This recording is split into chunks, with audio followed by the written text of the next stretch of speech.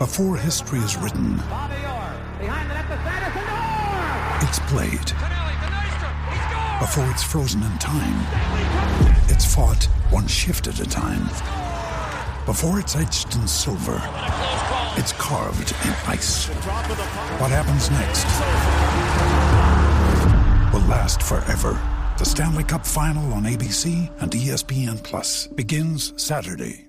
Another day is here, and you're ready for it. What to wear? Check. Breakfast, lunch, and dinner? Check. Planning for what's next and how to save for it? That's where Bank of America can help. For your financial to-dos, Bank of America has experts ready to help get you closer to your goals. Get started at one of our local financial centers or 24/7 in our mobile banking app. Find a location near you at bankofamerica.com/talktous. What would you like the power to do? Mobile banking requires downloading the app and is only available for select devices. Message and data rates may apply. Bank of America N.A., member FDIC.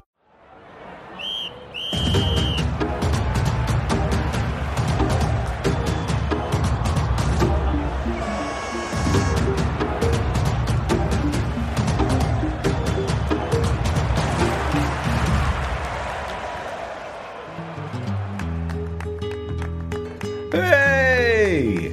How are you, okay? You're back at home. I am home for a week. Just look at these bad boys. Lightning McQueen Crocs. They're nice. Yeah. They're one of many Is that from gifts. Mum and Dad? Yeah, Mum and Dad. You a big Lightning McQueen fan? My favourite, cartoon film, yeah. Definitely, Disney film. The first Cars is a piece of cinematography brilliance. It's beautiful. Story, everything. Yeah. Wow, I wasn't expecting this. They didn't quite get the other two right, but the first one was... I would say the weakest of the Pixar movies. You'd say Cars is the weakest? Yeah, I would. Okay, I quit. See you later. I'm not playing. I'm not playing. Bye-bye. It's not fair. That's ridiculous. Cameron Dawson's on today. He is. Talk to me. I think you love him. I'm not even exaggerating when I say he's the best keeper I've ever seen play for Exeter in my lifetime. By a country mile. Really? Yeah, by the best. There's probably a few other shouts in there, like we had what's it called? Ben Hamer played for us for a while, who went on to play in the Prem. He was really, really good. But Cam was instrumental in our promotion season. Not last season, the season before. Played 45 times. He was brilliant. He had so many big moments. I was lucky enough to be on the radio for quite a few of those big moments. So it was, he's just brilliant. I love him, and I'm so happy he's getting game time at Sheffield Wednesday now, because he's super and he deserves it. Pissed off that you went back to Sheffield? Not at all. Come here, do what you need to do, and go spread your wings. He's a Sheffield boy through and through. So can't blame him for wanting to go back home. Yeah, fair dues.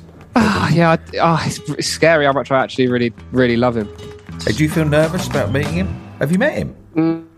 Technically, I don't think he knows that we've been in the same vicinity. But the day we got promoted, I've got a lovely video of them all in the Heritage shower. Lounge. No, that's ridiculous. Why would I have him in the shower? Come on. When did we get promoted? God, I can't think now. So long ago it feels like. 2022, May or June 2022. May or June. I'd quite like to show him this video. I'm looking forward to talking to him, but a goalkeeper. Yeah, well, it's you've got to be a madman to want to play in goal, don't you? No, oh yeah, there they are. April.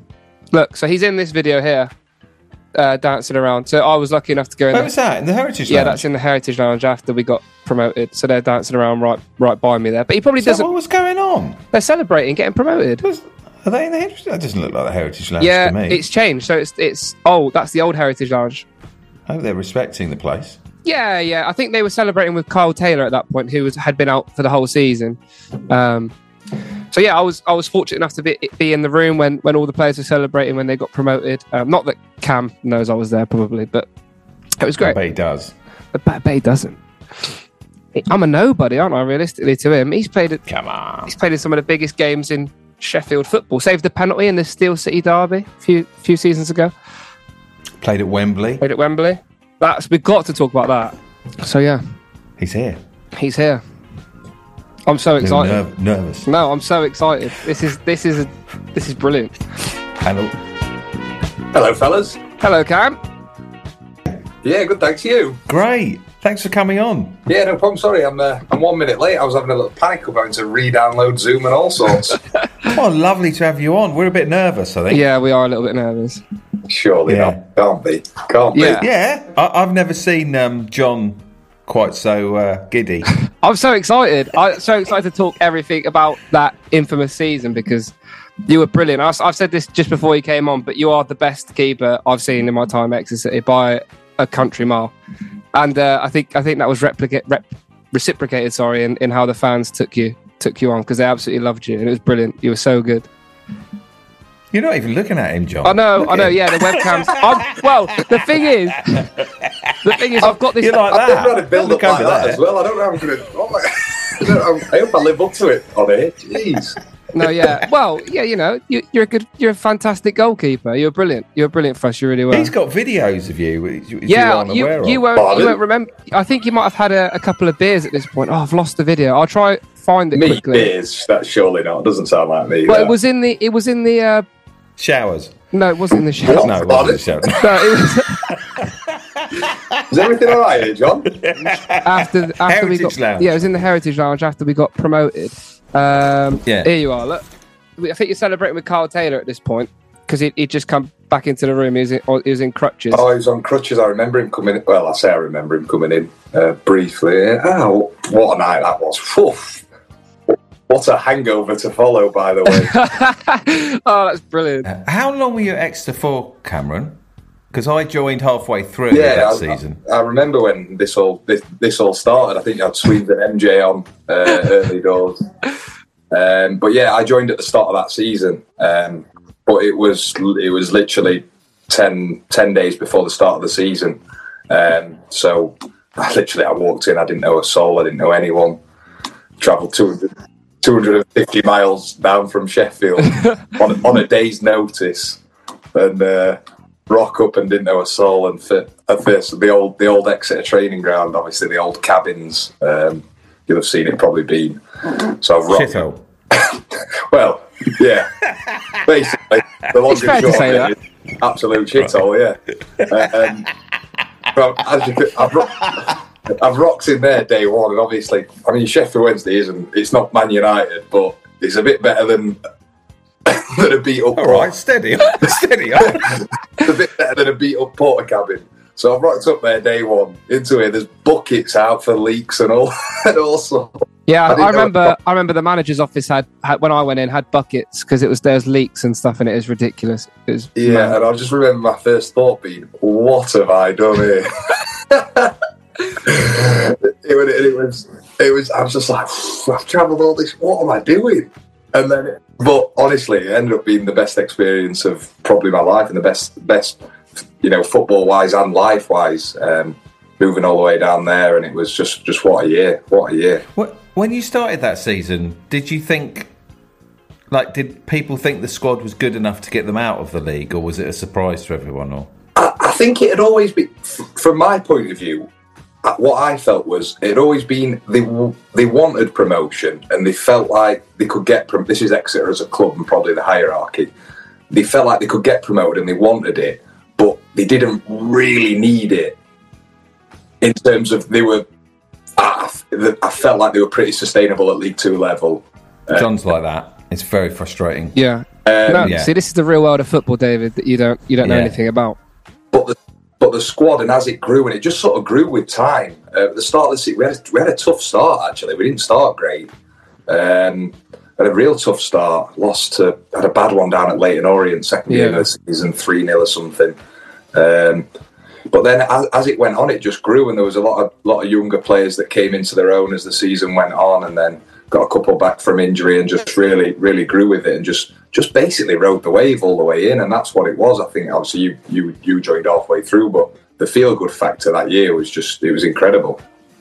I was lucky enough to commentate on the Bradford game, the first game of the season, that season where you pulled off that ridiculous double save, which is when I realised... Yeah, it was offside. I can't believe the lineup put his flag up for the second one. Yeah. Well, but even then, it was a brilliant save, and I thought, because Bradford are always in and around those at the top end of the table, and I thought, well, if we're giving them a good run for their money, and I think Nigel Atangana might have missed a chance at the back post in that game in the last minute.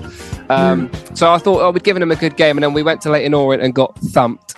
Well and truly thumped, and I thought, oh god, we could be in trouble here. But I was lucky enough to commentate on both those games, and I remember thinking, what a contrast in like a space of a week. We went from looking brilliant to looking terrible. I think did MJ miss a penalty at Orient, or was it Jev? MJ missed a penalty. I think Sam Nombe had COVID. We were bare bones. But we did. We got absolutely hammered. And Jack Sparks got really badly injured that day, didn't he? Broke his collarbone, You forget all these things that went against us at the start of the season. I think that's what sort of made it, the back end of the season, the sort of feel-good factor, and everyone came together because the start of the season had been so tough.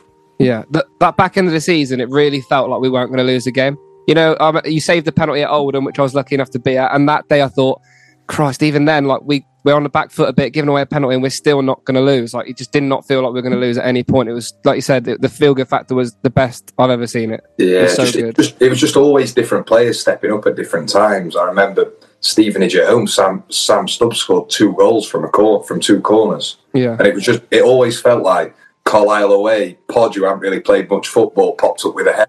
It always just felt like someone just stepped up at the right time. Cameron, because I was new to sort of lower league football, so we got promoted, and then you sodded off. I was like, oh right. It's a strange old game, isn't it? What's it like saying goodbye after those achievements? I was probably still half pissed when I was saying goodbye to everyone, so I don't think it really resonated. Really, that I was leaving. But it's the business of football. We all know what we sign up for. I think we all probably knew that me being at Exeter was a 1 year only thing, and it was. And I think Matty had a little try to get me back, but I don't think Sheffield Wednesday were having any of it. It's sort of business behind football dictates that I was never going to be coming back, really, which is sort of a shame because you feel like you've done all the work to get into that league. It'd be nice to have a crack at that league. But then I ended up going back to Sheffield Wednesday and playing and getting promoted with them at Wembley. And that was an incredible feeling as well. So it ended up being amazing. Being amazing still for me last season. Obviously not being Exeter, but still having the promotion feeling with Sheffield Wednesday. What was that like playing at Wembley? Yeah, that must have been. It was incredible. Honestly, I think it was we took the most fans from one team to a playoff game. I think there was 47,000 or something Sheffield Wednesday fans or something. It was incredible. It just took over, and we were staying on Wembley Way the night before, and just from the morning you could just see it, just blue and white taking over. Do you sleep the night before? I do normally, but I didn't then. But genuinely, did you not sleep? Because I kind of imagine having a big sporting event and then having to do it on like 2 hours sleep. Yeah, so basically how it works is on the morning of a game, you wake up, and if you're away from home, you're in a hotel. So you have a breakfast option, which is normally optional, from like 8 till 9:30, because then you pre-match meals at 11:30. So the breakfast is optional. So some lads sleep in and miss the breakfast and go straight to the pre-match meal. Most of the lads do that most of the time. Now, when we played at Wembley, breakfast only had 2 or 3 lads there. I've been up since 5 o'clock in the morning. I woke up like ready to go. Yes, rolled over, looked at my phone. 5 o'clock in the morning. I'm thinking, oh no, I'm wide awake here.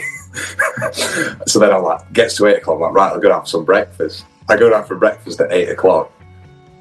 16 out of the 20 lads are all there eating breakfast. Oh God, yeah. So no one can sleep. Everyone's obviously all feeling the same thing. So that, it was a strange old feeling. Have you ever, or like that day, did you walk onto the pitch and go, I'm knackered actually as it goes? I could do with a little. No, because the adrenaline is pumping. I can't believe. So it's so. But the celebrations are never as good, like in that game, as you think. The celebration was better at Exeter because it was that night and then again and again. Because of the lack of sleep and adrenaline, then it all drains out of your body. after the game, I'm thinking, it's going to be a right night, this. 10 o'clock. 10 o'clock, I hit a brick wall. I was asking the missus to take me, just honestly, just took me up in bed. I'm knackered. Yeah. Wow. It must be such a weird experience, because obviously you're in a privileged position where, like, you can speak about how it is to play from a really unique standpoint because you're on your own in between the sticks, and it's like, everyone else can, if someone makes a mistake outfield, someone can bail you out, but in goal you can't, and you're in between. Talk us through what it's like to go out at Wembley and be just that guy in between the sticks, knowing that you could cost your team not only the game but a chance at promotion. Or the other way, be the hero. Well, that's what you have to do. You sort of have to flip that and into sort of a point where I can be the hero today, and that's sort of flipping the mindset that way, rather than allowing if you allow the don't do anything. I always think if you allow the don't do anything wrong and the negative mindset to creep in, that's where the mistakes come from, because you end up in a negative mindset. You make negative decisions. And that's where it comes from. Whereas if you flip it into a positive and more of a right, I'm going to be the man today, it sort of helps you to make real positive decisions. And how hard or easy is that to do? Incredibly difficult. And obviously, the higher up you go, the more fans, the more pressure. It obviously gets harder and harder. You can imagine the boys playing in the World Cup and things like that. They've got a whole nation. A whole nation looking at them and needing them to succeed, and they've got to deal with that. So that must be different level. But yeah, obviously the higher up you go, the harder it gets. Cameron, could you play for England? Could I? Yeah. I mean, I'd love to. I don't know anything about goalkeeping or how good you've got. Like, where can you get to as a goalkeeper? I would never sit here and say I cannot play for England. This is your platform. I think at 28 years old now, I think that time was probably gone. No. Honestly. I think once upon a time, I was fortunate enough to play for England at youth level. That was an incredible experience. Who was playing in that game? Anyone? So I played with Jordan Pickford, actually. For the England 19 year, we went to Right, what's the difference between him and you then? At that time, I didn't think too much, but there you go. Right now, I mean, the thing with Jordan is he went on to play. He played all the way through the leagues. They got him out on loan time. He played before he went into Sunderland's team in the Premier League. He'd played maybe 150, 200 games in the Football League, and they were really good at managing that. And obviously, he's done incredibly well. And his unique point is probably his footwork, his left foot.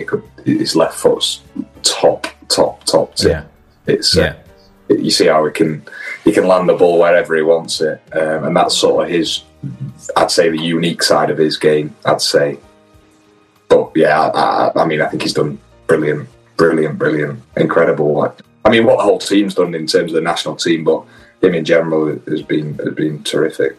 But surely if you have a season where you saved lots of goals... surely... If I have a season where I save lots of goals, I might get a new contract, and I think that's as good as it's going to get. Okay.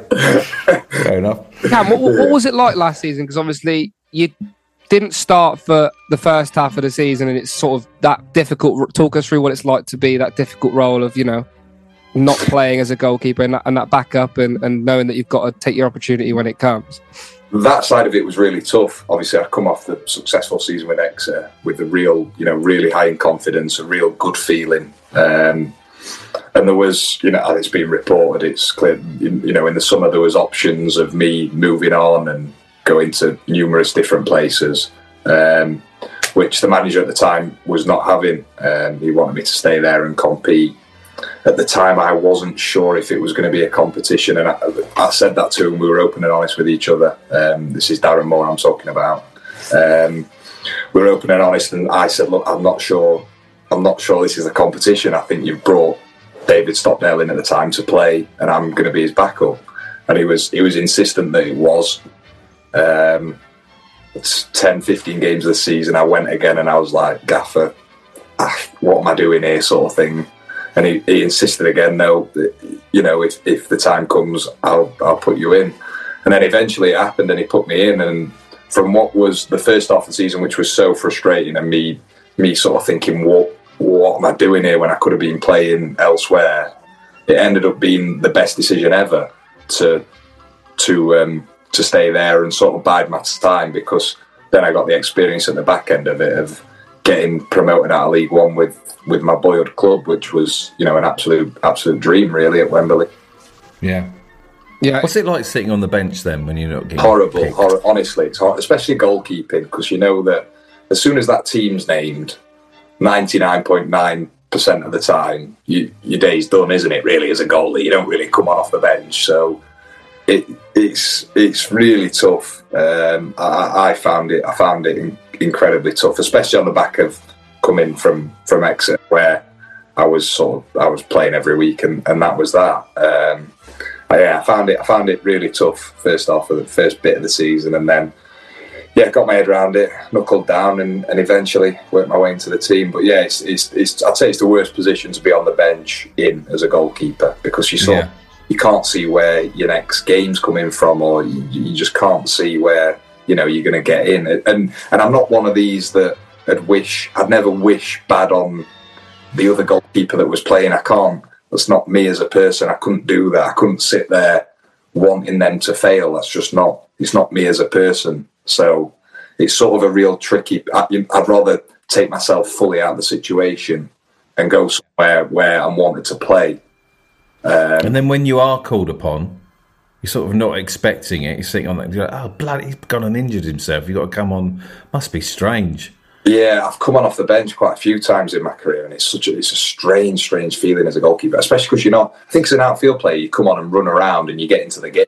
As a goalie, you come on and stand in your goal, and you're like, right, well, I'm in the game here, but I'm not really doing anything. And you just sort of, the hardest thing about being a goalkeeper, I think, is just being left with your own thoughts. You're just fighting your own thoughts. What is that like? If you're playing a team where they're just not attacking the opposition, what are you thinking? What are you doing? You're just talking to you. I'm just talking to myself all the time, and I do it. I do it at home. It's coming to my everyday life. I'll just be at home talking to myself. What are you saying? What are you doing?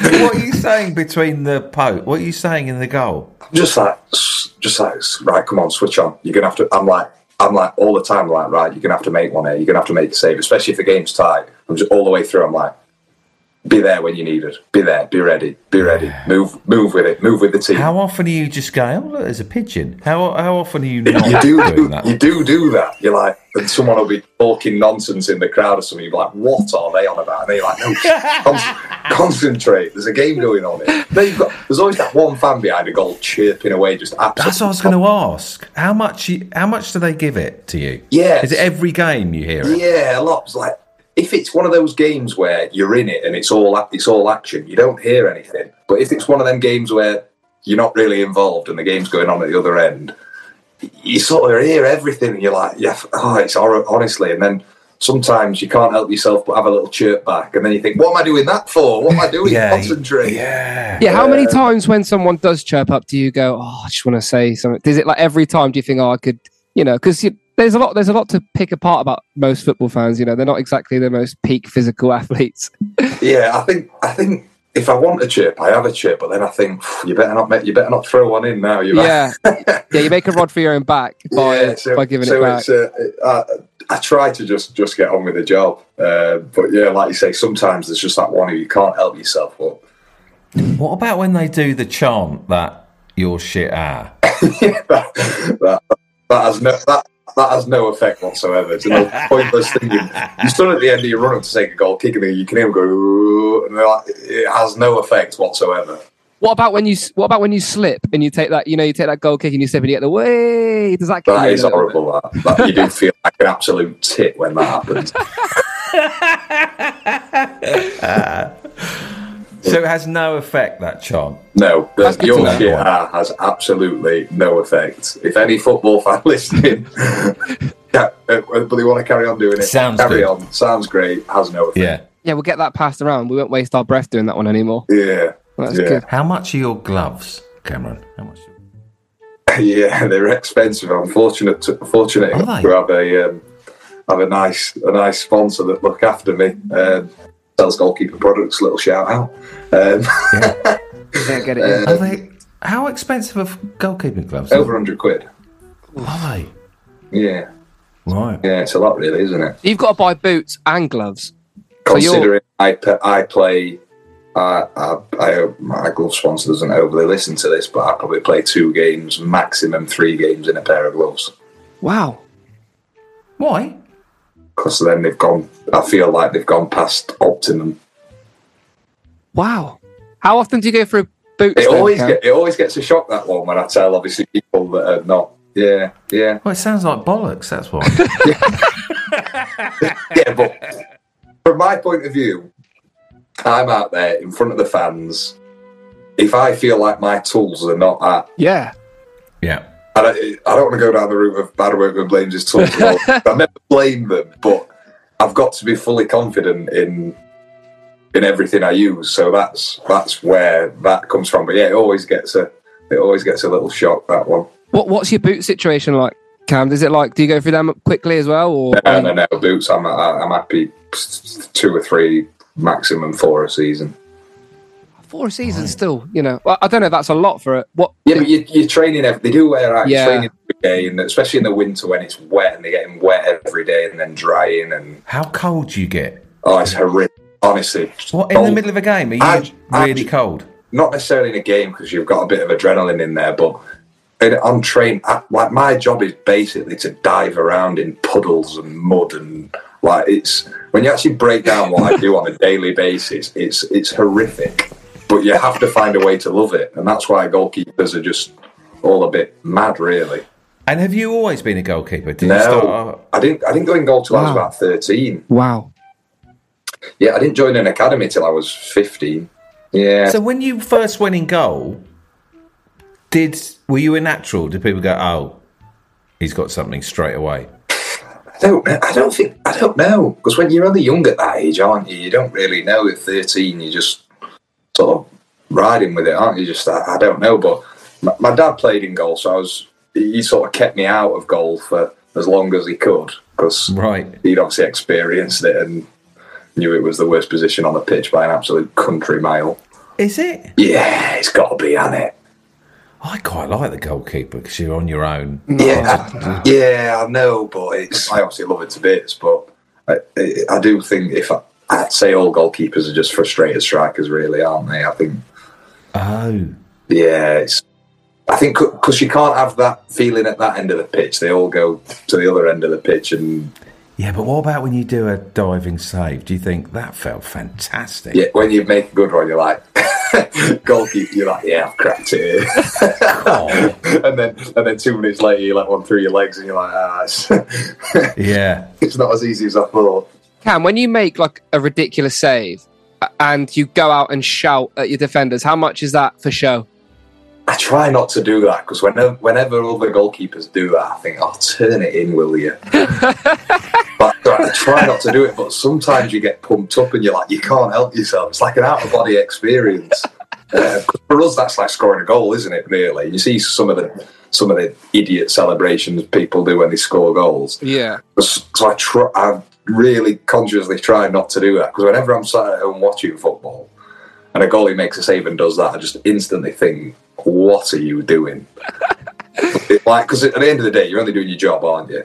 Yeah. That's your job. Your job's to make a save. So when you make one, you don't need to go and run into the edge of your box shouting and screaming and throwing your arms around, do you? But occasionally it does happen. If you were the goalie, though, that did some body popping after you did a good save, I'd be like, "Oh, brilliant, we've signed him." Would you like that? Yeah. Maybe it's... I'm going to have to bring it in. Bloody love that. That's only David that would like that. No one else on earth. For you that's liking it, there's going to be 10,000 people that think I'm an absolute clown. I reckon people would love it. Here he goes, he's doing the caterpillar. Here we go. Oh, dear.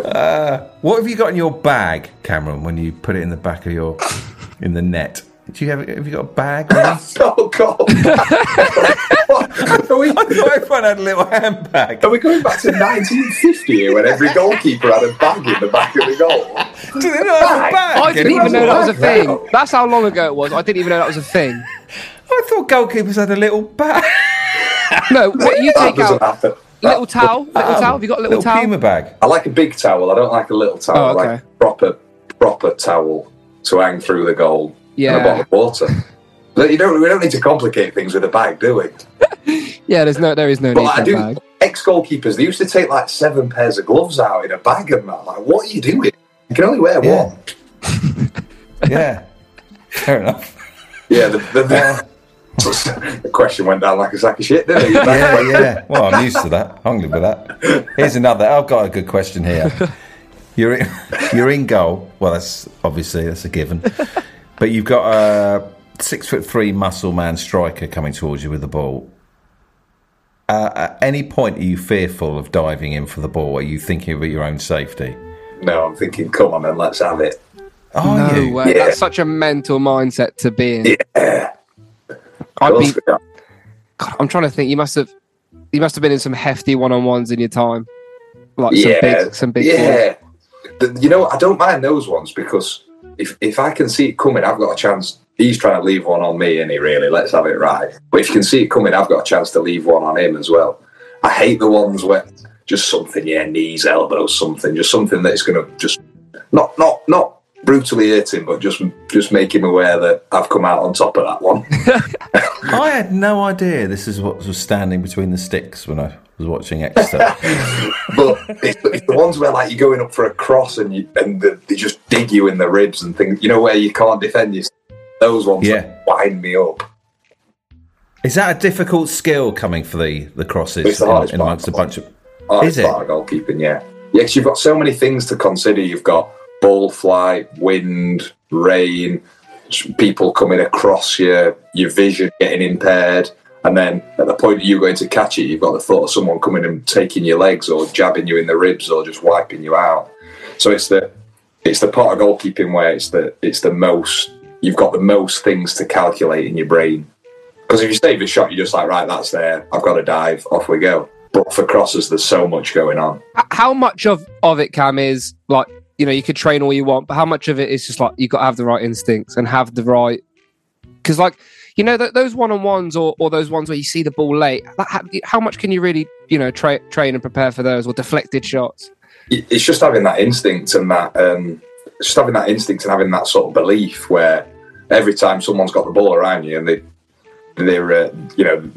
sort of pulling the trigger to shoot, I sort of try and have a mindset of, go on then, shoot. I want you to shoot. I want you to shoot because I'm going to save it. And it's sort of like having that attitude rather than having an attitude of, I hope someone blocks it, or I hope someone's going to make a tackle for me, or I hope someone's going to clear it. Like for me, you've got to have a mindset of, no, I'm going to, come on then, I'm going to get the better of you. That's such a crazy mindset. If it was me, I'd be thinking, please, someone block it. I don't want to do anything here. Get me as least busy as possible. Yeah. Most professional footballers, are they like that? They just want it. I can imagine being put in that situation, like John said, just wanting to run a mile. Yeah. I think that's just an inbuilt confidence. It's part of the makeup, isn't it? I think it's part of the... And some don't have it and still get through and are really gifted in other ways and they sort of stay away from all that. So there is a way through for people that don't have that, but you always have to have something about yourself, whatever that is, to sort of get through. Because some of the younger lads at Exeter, for instance, was some of the nicest kids you could ever wish to meet. Like honestly, like I've not got kids yet, but if I had a daughter, I'd want them to marry someone like Josh Key or Harry Kite, like the nicest kids in the world. But they had it in sort of a different way. They had sort of this, they worked the socks off, they followed instructions so well, they could put the game plan into action, and they sort of had that side of it, which was incredible, along with an incredible amount of talent. Someone like Josh Key, Jesus, incredible. Really? Yeah. Really? Yeah, and as well, like, for me down at Exeter, like Archie Collins never got the credit he deserved. He was absolutely incredible. Like he churned out game after game after game, and every single game he was a 7 out of 10. He was an absolute dream to play with. You just knew you could chuck him out on the pitch, and he'd perform exactly like he did last week, and it'll go again next week for you. Touching on your time at Exeter, Cam, at what point did you think yeah, we could do this. We could really genuinely do this because you missed one game in the whole season, which was Rochdale in a 1-1 draw. So that is a ridiculous amount of games to play. At what point do you think, yeah, this is happening? I remember saying to Brownie in the warm-up at Newport away that if we win today, we're up. So that was the 4th of February, that was. You thought we're up. What? What? Was it that early? Yeah. We played Newport, the 1-0 win where Tim Dieng scored. Yeah, was that 4th of Feb? 4th of Feb, yeah. No, surely not. Yeah, the 4th of February 2022. That's a bit overconfident, isn't it? Well, to be fair, there's only 1, 2, 3, 4, 5, 6, 7 games left at that point. Yeah. I remember thinking, not we're up, but if we win today, we will get promoted. It was that. But then we got in after the game and every other bloody team had won. And and then, was it after that we went to Carlisle, I think? Yeah, so then after Newport was Carlisle away, which was Podge's last minute header. Yeah, and then I thought, right, well, we are really onto something here. We then beat Colchester at home, and then I went to Tranmere away that season when we got turned over. And at that point, I remember thinking, "Oh dear, maybe it's not on. Maybe we're not going to do it." You and me both, because really, was it in the squad? Was it like, oh god, if we keep, No, we were awful that day, like awful, and we just got bullied. They beat us up, and I was so angry after the game because I remember was this away or at home? Away. We got beat. Away, yeah. They absolutely did a job on us, and I think me being from up north and growing up at Sheffield Wednesday, it was sort of inbuilt in me that if a team wants to come and football us off the pitch and pass us off the pitch, then fair enough. But I don't like getting beat up physically, and I just felt like we got beat up. But the Exeter way is sort of at that time, because we had so many young players and that, we couldn't accept getting footballed off the pitch, but we accepted that physically we've got so many young lads in the team. Occasionally, a team full of, a 38-year-old or something, whatever it is, Peter Clark at the back, just heading bricks all game. I think the Exeter way was sort of to accept that sometimes you are going to get beaten up. But I struggled to comprehend that. And the Tranmere game, I remember thinking, oh no, surely if we play like this for the rest of the season, we're in trouble. Did Matt Taylor tell you off? Not you, but no, did he ever? Did he? Me and Matty Taylor had a few crosswords after that game. Really? Oh, lovely. There's only one man. There's only one man wins there, and obviously Matty Taylor won. So then, after that Tranmere game, everybody's thinking, God, are we going to do it? Then, unlike Exeter City, historically, we bounced back with a 2-0 win at home to Rochdale, which seems pretty comfortable on the day. That's the day that David found a love for his little tricky winger that Rochdale had. I can't remember his name. Was it Oddo? Yeah. Yeah. Yeah, they were good for the first 20 minutes, weren't they? They were. First 20 minutes, and then they just we scored and we just went under, I think. But they had a right go early on. I remember that. Then the following Tuesday, we played Barrow at home, which was obviously the day that we sealed it up. Talk us through what that day was like. Did I score an own goal that day? I don't think I did I? I think you might have done off the post. from a horrible long throw. It bounced awfully in the box. I think, was it Josh Key or someone missed the header? Stubbsy and Tim Dieng jumped into each other, or Stubbsy and someone jumped into each other, missed the header. I've then dived for the for the throw-in, missed it. It's come back off the post and hit me on the back and gone in. And so again, I was fortunate enough to be on comms that day, and I remember thinking, oh dear, that's the most Exeter City goal we could ever concede, and that's what's going to stop us having a party tonight. And in the end it wasn't. When that goes in, what are you thinking? You must be thinking, what? I'm thinking, oh no, surely not. But then the goal we scored was just as bad, really. It took a horrid deflection. Phillips had a shot from about 40 yards, and it took a horrible deflection. Yeah. And then obviously it was written in the stars for MJ, and it was so pleasing that it was him, really. And then just the celebrations that followed. Because the whistle went, didn't it, from your goal kick, and everybody was sort of already on the pitch. I don't know if you noticed. You must have noticed at the time. Yeah, everybody. I knew the ref was going to blow, but I knew I was never going to get this moment again. So I took as long as I could for this goal kick. When you knew he was, because I think didn't he say to a couple of the players like, this goal kick and I'm going to blow? He told Swedes, and then Swedes give it to the big bang behind, like, and they come on and all this, and then they all started piling onto the edge of the pitch. And I just remember thinking, right, take your time and just whatever you do, make sure you kick this as far as you can. And then literally I kicked it and just got engulfed. And what's that like? What's that like when it's obviously an incredible feeling, but there's tunnels all the way down the other end. I was in front of the big, and when I got to the tunnel, I could hardly breathe. You know, for everyone like jumping on you and that. I was honestly so out of breath. And it was. Did the Tops Off lads hug you? They do what? There's some men called the Tops Off lads that never wear tops. Did they hug you? They may have done. I don't know. You'd know. I've never heard of the Tops Off lads. What's going on here? Oh yeah, they're infamous in. They're always by your goal. They're right by the goal. At that point, when they come onto the pitch, what's going through your head? Enjoy it or get me to safety? Enjoy a bit of it, but because you were on someone's shoulders at one point. If you look at the Sky footage, you're getting lifted up by City fans. I've got the picture of that, and I've got like it on a what's it called, where they do like a print, a canvas, of that picture, a canvas. That's the one. Yeah, of that picture of me on someone's shoulders. Great picture. Brilliant. But yeah, someone picked me up, put me on the shoulders, and then I looked over, and all my family were there. So I couldn't. So I looked over and seen them, and a couple of my mates came down.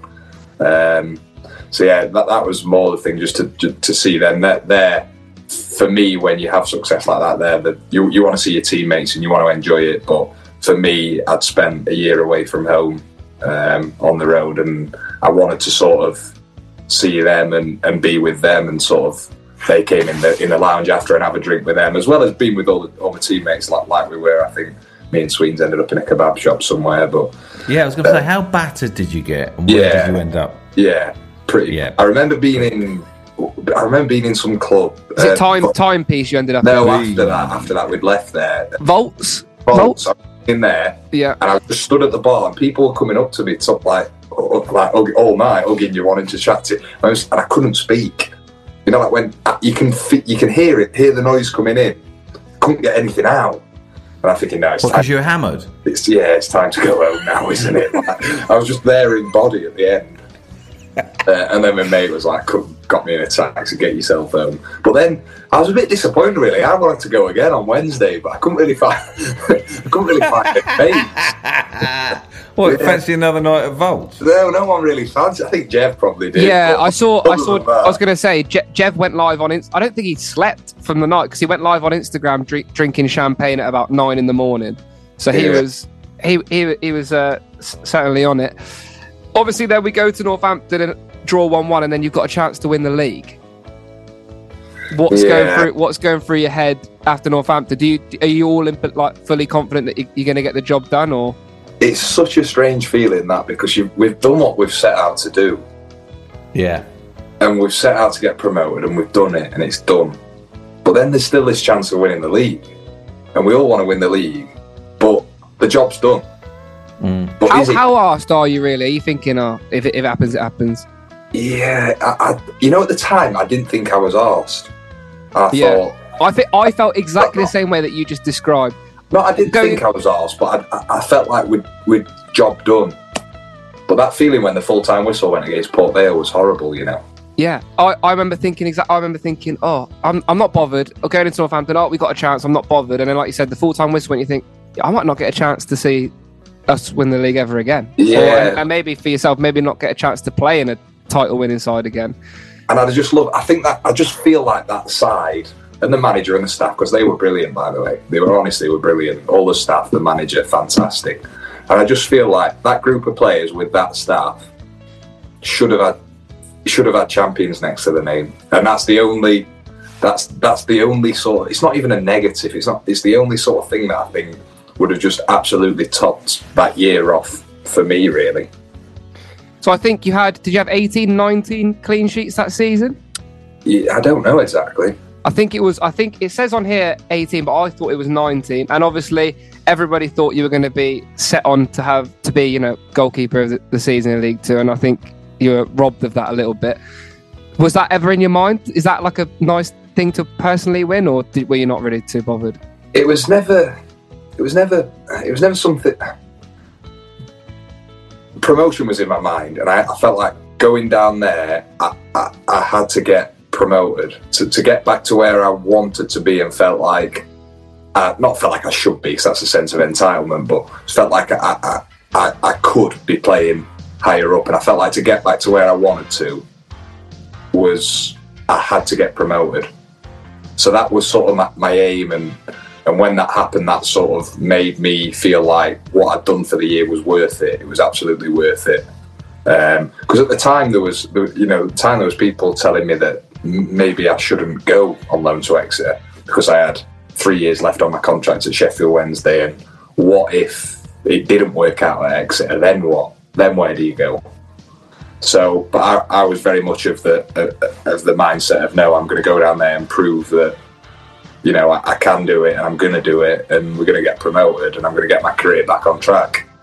So yeah, that sort of promotion side of it was massive for me. But yeah, I mean, I'd have loved to have gone down to London and get me whistle and flute on and bow tie and all that. But it wasn't to be. So I don't know who won it. I can't even remember. I think it was the Northampton keeper that season. I can't remember his name. No, it wasn't him either, because I remember thinking if it was him, fair enough. Oh, really? He was brilliant, to be fair. Was it Vigouroux that won it? It might have been Vigouroux. No. I can't remember who won it. It's just the Swindon fella. Oh, not too familiar. Wallacott. Oh, was it Wallacott? Wow, interesting. No, I think everyone thought. Yeah, I think all City fans thought you were robbed of that, because that's the least you deserved. You were one of the main reasons we went. 18 clean sheets is silly. It's ridiculous. Can I just stick a light on? It's getting a bit dark in here. There we go. There we go. It was there we overly go. impressive. I've been to 2 away games, Cameron. One was Plymouth, which is just up the road. The other one was Sheffield Wednesday last year. And watched Exeter, Sheffield Wednesday, and that stadium's incredible. It's some place, isn't it? Yeah. It's some place. It's some club. I feel really fortunate. I've had back-to-back promotions to one with. Honestly, it was an incredible experience, Exeter, and then to come back to my boyhood club and get promoted at Sheffield Wednesday, just feel so privileged to have had those 2 experiences. You got a really good reception from the Exeter fans as well that day. I remember you. I didn't. Were you booing? Yeah, big time. No, and yeah, like I said, it was not. I think you came over, clapped us, and it was great. Yeah, that's also a bit. It's also a strange one, Matt, because I'm really grateful for the way I was treated at Exeter. Like I was taken in and loved by everyone, and I'm so grateful for that. But I'm also now in direct competition with you. I'm playing against you, and I've got 25,000 Sheffield Wednesday fans that I'm now representing you. So they can see through you, Cameron. They can see through you. So I wanted to make sure I acknowledge the Exeter fans, but I had to make sure I didn't go too over the top, because I'm now. It's a strange. Didn't think you did enough, to be honest with you. Right, not quite. Point taken. Hopefully, I'll get another chance. What is it like playing for your boyhood club every week? Because that must be a privilege, but also like amazing. A horrible amount of. It must feel 10 times worse when you lose, and 10 times better when you win. Yeah, it was really tough at the start, and as a young lad, something that I probably struggled with a bit, due to. You sort of growing up in the city, having all my mates, and it was sort of my life, and it took over a little bit. And that's where I started off really well and had some really good times. And then sort of hit a bit of a brick wall and had a bit of a tough time, and then an injury. And then that's when, on the back of that, I came down to Exeter. So that's when I came down to Exeter, I needed to sort of pick myself back up and go again and regroup. And that's what Exeter gave me. And then when I went back to Sheffield Wednesday, I think I'd improved slightly as a goalkeeper, but it was more the mental side of it that I was able to then sort of compartmentalise my life a little bit and get everything in order and sort of go about it in a way that suited me and was going to get the best out of me, rather than it being all-consuming like it was before. It's amazing that you ended up playing for your boyhood club. That's incredible. Yeah, that's like dreams. But like, you know, people. Yes, it is crazy. It's so good. Yeah. So you're a big Sheffield Wednesday fan. So you're obviously up for doing our Sheffield Wednesday quiz. Oh no! I am shocking at quizzes. I can't believe he sprung this on you last minute. Onto the leaderboard. Oh no! So comedian Tom Rosenthal was head of the leaderboard with 6 points. Tom Parry, comedian, got 3 points. Lloyd Griffith was disqualified. Deleted. Yeah, disqualified. So are you up for doing our quiz? I am. But what were their quizzes on? Grimsby, Arsenal, and so their clubs. Wolves. Yeah. I'm not great at finding quizzes online, so bear with me. He's hopeless. Every week he's absolutely hopeless. You get what you're given. Has Swedes done an Exeter quiz, by the way? No, we need to get him to on do for one, that. Because as long as I beat him, then... Do you still keep in contact with a lot of the boys? I spoke to Swedes last night. I speak to Swedes probably. Every time I see your sister, seems like she got somebody new. Well, she's being evil, like that little old weevil. Got to try my luck with you. Sister wants to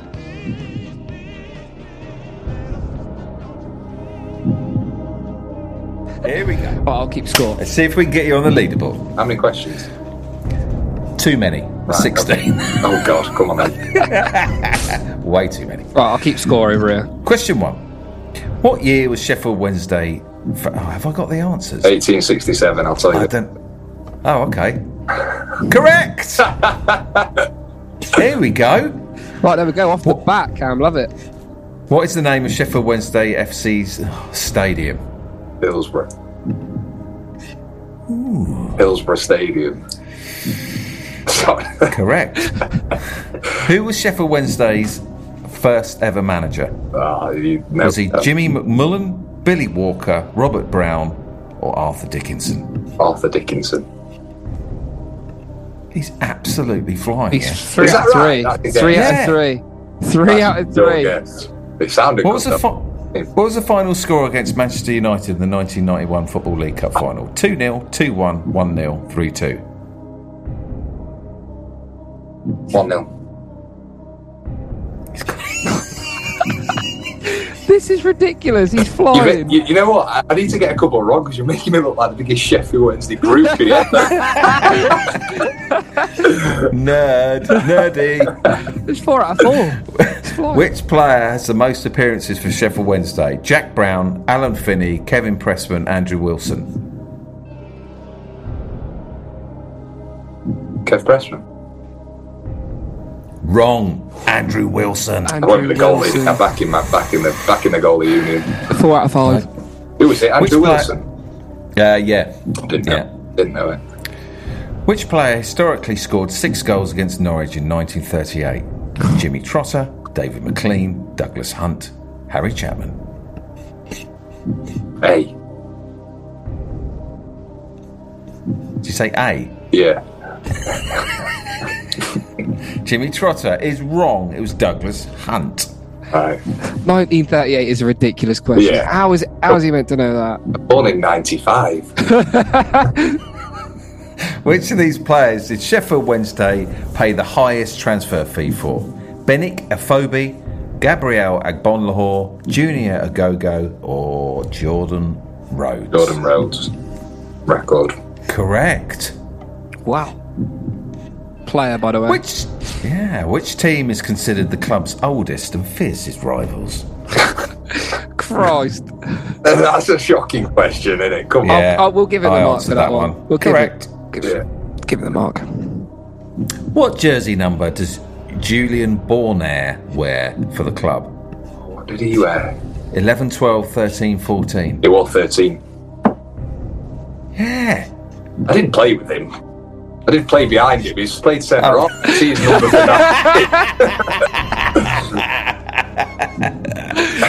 that. What nationality is Kevin Pressman? English. Correct.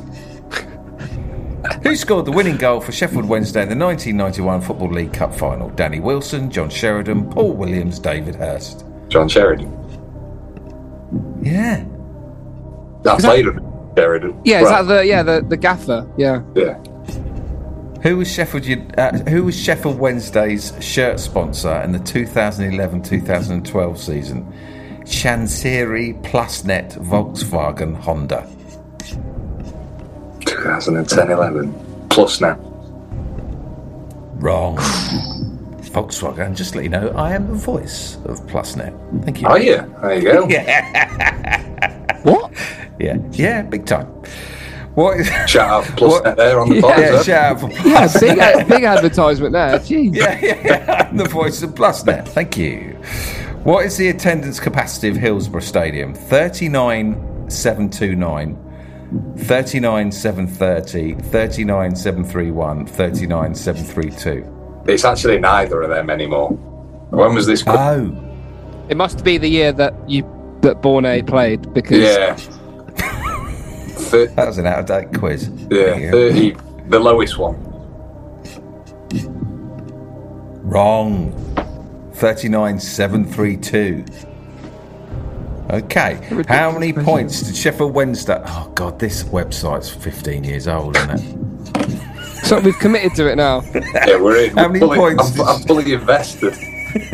How many points did Sheffield Wednesday finish with in the 2011-2012 season? 93, 94, 95, 96. 2000 and when? 11, 12. What are the options? 93, 94, 95, 96. 93. Correct. Get up. Great answer. Two more questions. True or false? Sheffield Wednesday have never won the FA Cup. False. Correct. And the final question. How old is Barry Bannon? Where's that question come from? But if it's made it How you've got to think of Answer how the old he was question, in please. 2012. No. Now. How old is Barry? Is this one of yours you've added from the end? Yeah. That's Because we only had ridiculous. 15 in that. He is How old is Barry? He's 33. He is. How many's he got? Right, we've got. Let me count up. Do you want it? I'll give you a little drum roll. Let me count them up. That's easily atop the leaderboard. Okay, so after a brilliant display, I can confirm that Cam Dawson got a whopping 12 points on the My New Football Club quiz. Wow. Super. Is Look at that. What's the next? That's got to be top, hasn't it? Yeah. Oh, second is 6. You've just Oh. doubled the best score. Yeah. Cameron, I've got to bring something up, actually. I've got to bring something up. About 18 months ago, Ridiculous. bearing in mind, I was brand new to all I was looking at was the Premier League for 30 years, Man United. Anything below 6 was just like, who are they? So going into lower league, I didn't know anyone. Sheffield Wednesday were mentioned, and I just said flippantly, who the fuck's Barry Bannon? Big mistake. Big mistake. I put him in his place. Did he call you out on it? He On came onto Instagram. Instagram, Yeah. and I went, I sort of acted like it, and I said, would you come on the pod? And he never replied. So I now think he hates me. Please, Did he need to smooth it over for you? can you give him a hug from me, please? Oh no, Yeah, I'll smooth it was that one horrible. over for you. Don't worry. Rob Beckett was taking the piss out of me. Then Barry Bannon came on in the sort of thread, and then I tried to. How get did Baz involved. get involved in that conversation? Yeah. Ridiculous. Oh dear. Yeah, he's sort of embarrassing. How good is he actually? Yeah, is yeah. he incredible?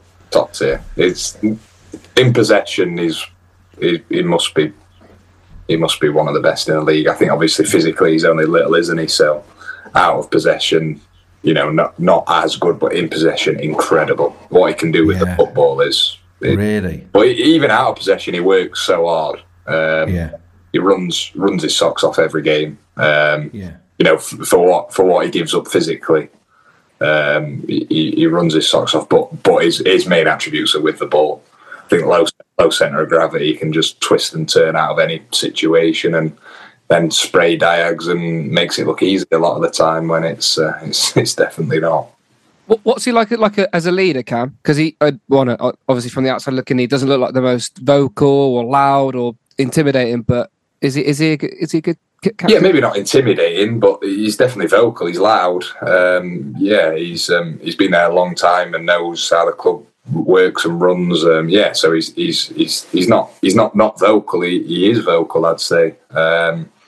But as well leads by example and the performances he puts on the pitch. I think he's been a consistent performer for a lot of years for Sheffield Wednesday. So I'd say that's sort of him in a nutshell, really. But obviously, really for the service he'd given the club to be able to lift that trophy at Wembley last year was really, really nice for him. Cameron, we'll let you go. Can we ask you a couple more questions before we?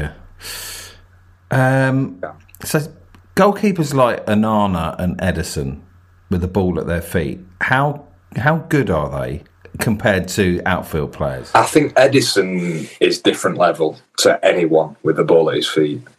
I don't think Onana could he play outfield? In Brazil training, they make him play as an outfielder, don't they? In the training, I've seen clips of him playing in like the little tight games, and he isn't playing goal. He plays as an outfielder. I think he's the only one that could do it at top. Even Onana? No. Onana's good, but Edison's different. Edison's got everything. His short game, his long game, his maybe Onana. Edison definitely. Yeah. He's different, but honestly, the ball. How does he do it? He takes a one-step run up and kicks it the length of the Etihad and plays Haaland in. How do you do that? How do you have that much power? When you played with Jordan Pickford, did he have that at a young age? Power, yeah. So, yeah. I think Jordan's a bit different in terms of his long games. Really, Edison's got everything. He's got everything. Honestly, how does he make it look so easy? Yeah, it's crazy. Yeah. No, I'm a big Alisson fan as well, but Alisson isn't as good with the ball at his feet. But I think Alisson's probably better with his hands. Right. I think Edison looks a bit sexier, doesn't he? Like with his way he moves. It's all about that. You gotta have the tats. You all for that sexier look. He looks hard as nails. So, I wouldn't want to go anywhere near Edison. As Alisson, I'd quite like to give a hug to Alisson, but Edison I reckon he'd give a really good hug. Yeah, like big embrace. Oh, yeah, lovely hug. Yeah, definitely. Final question. Do you? Well, unless you've got one, John. No, you go on. You ask it. You'll like this, John. Okay. Do you or would you ever come back down to Exeter? Lovely question. Yeah, great question. Is that the final one? Yeah. Absolutely, I would. Good. Goodbye.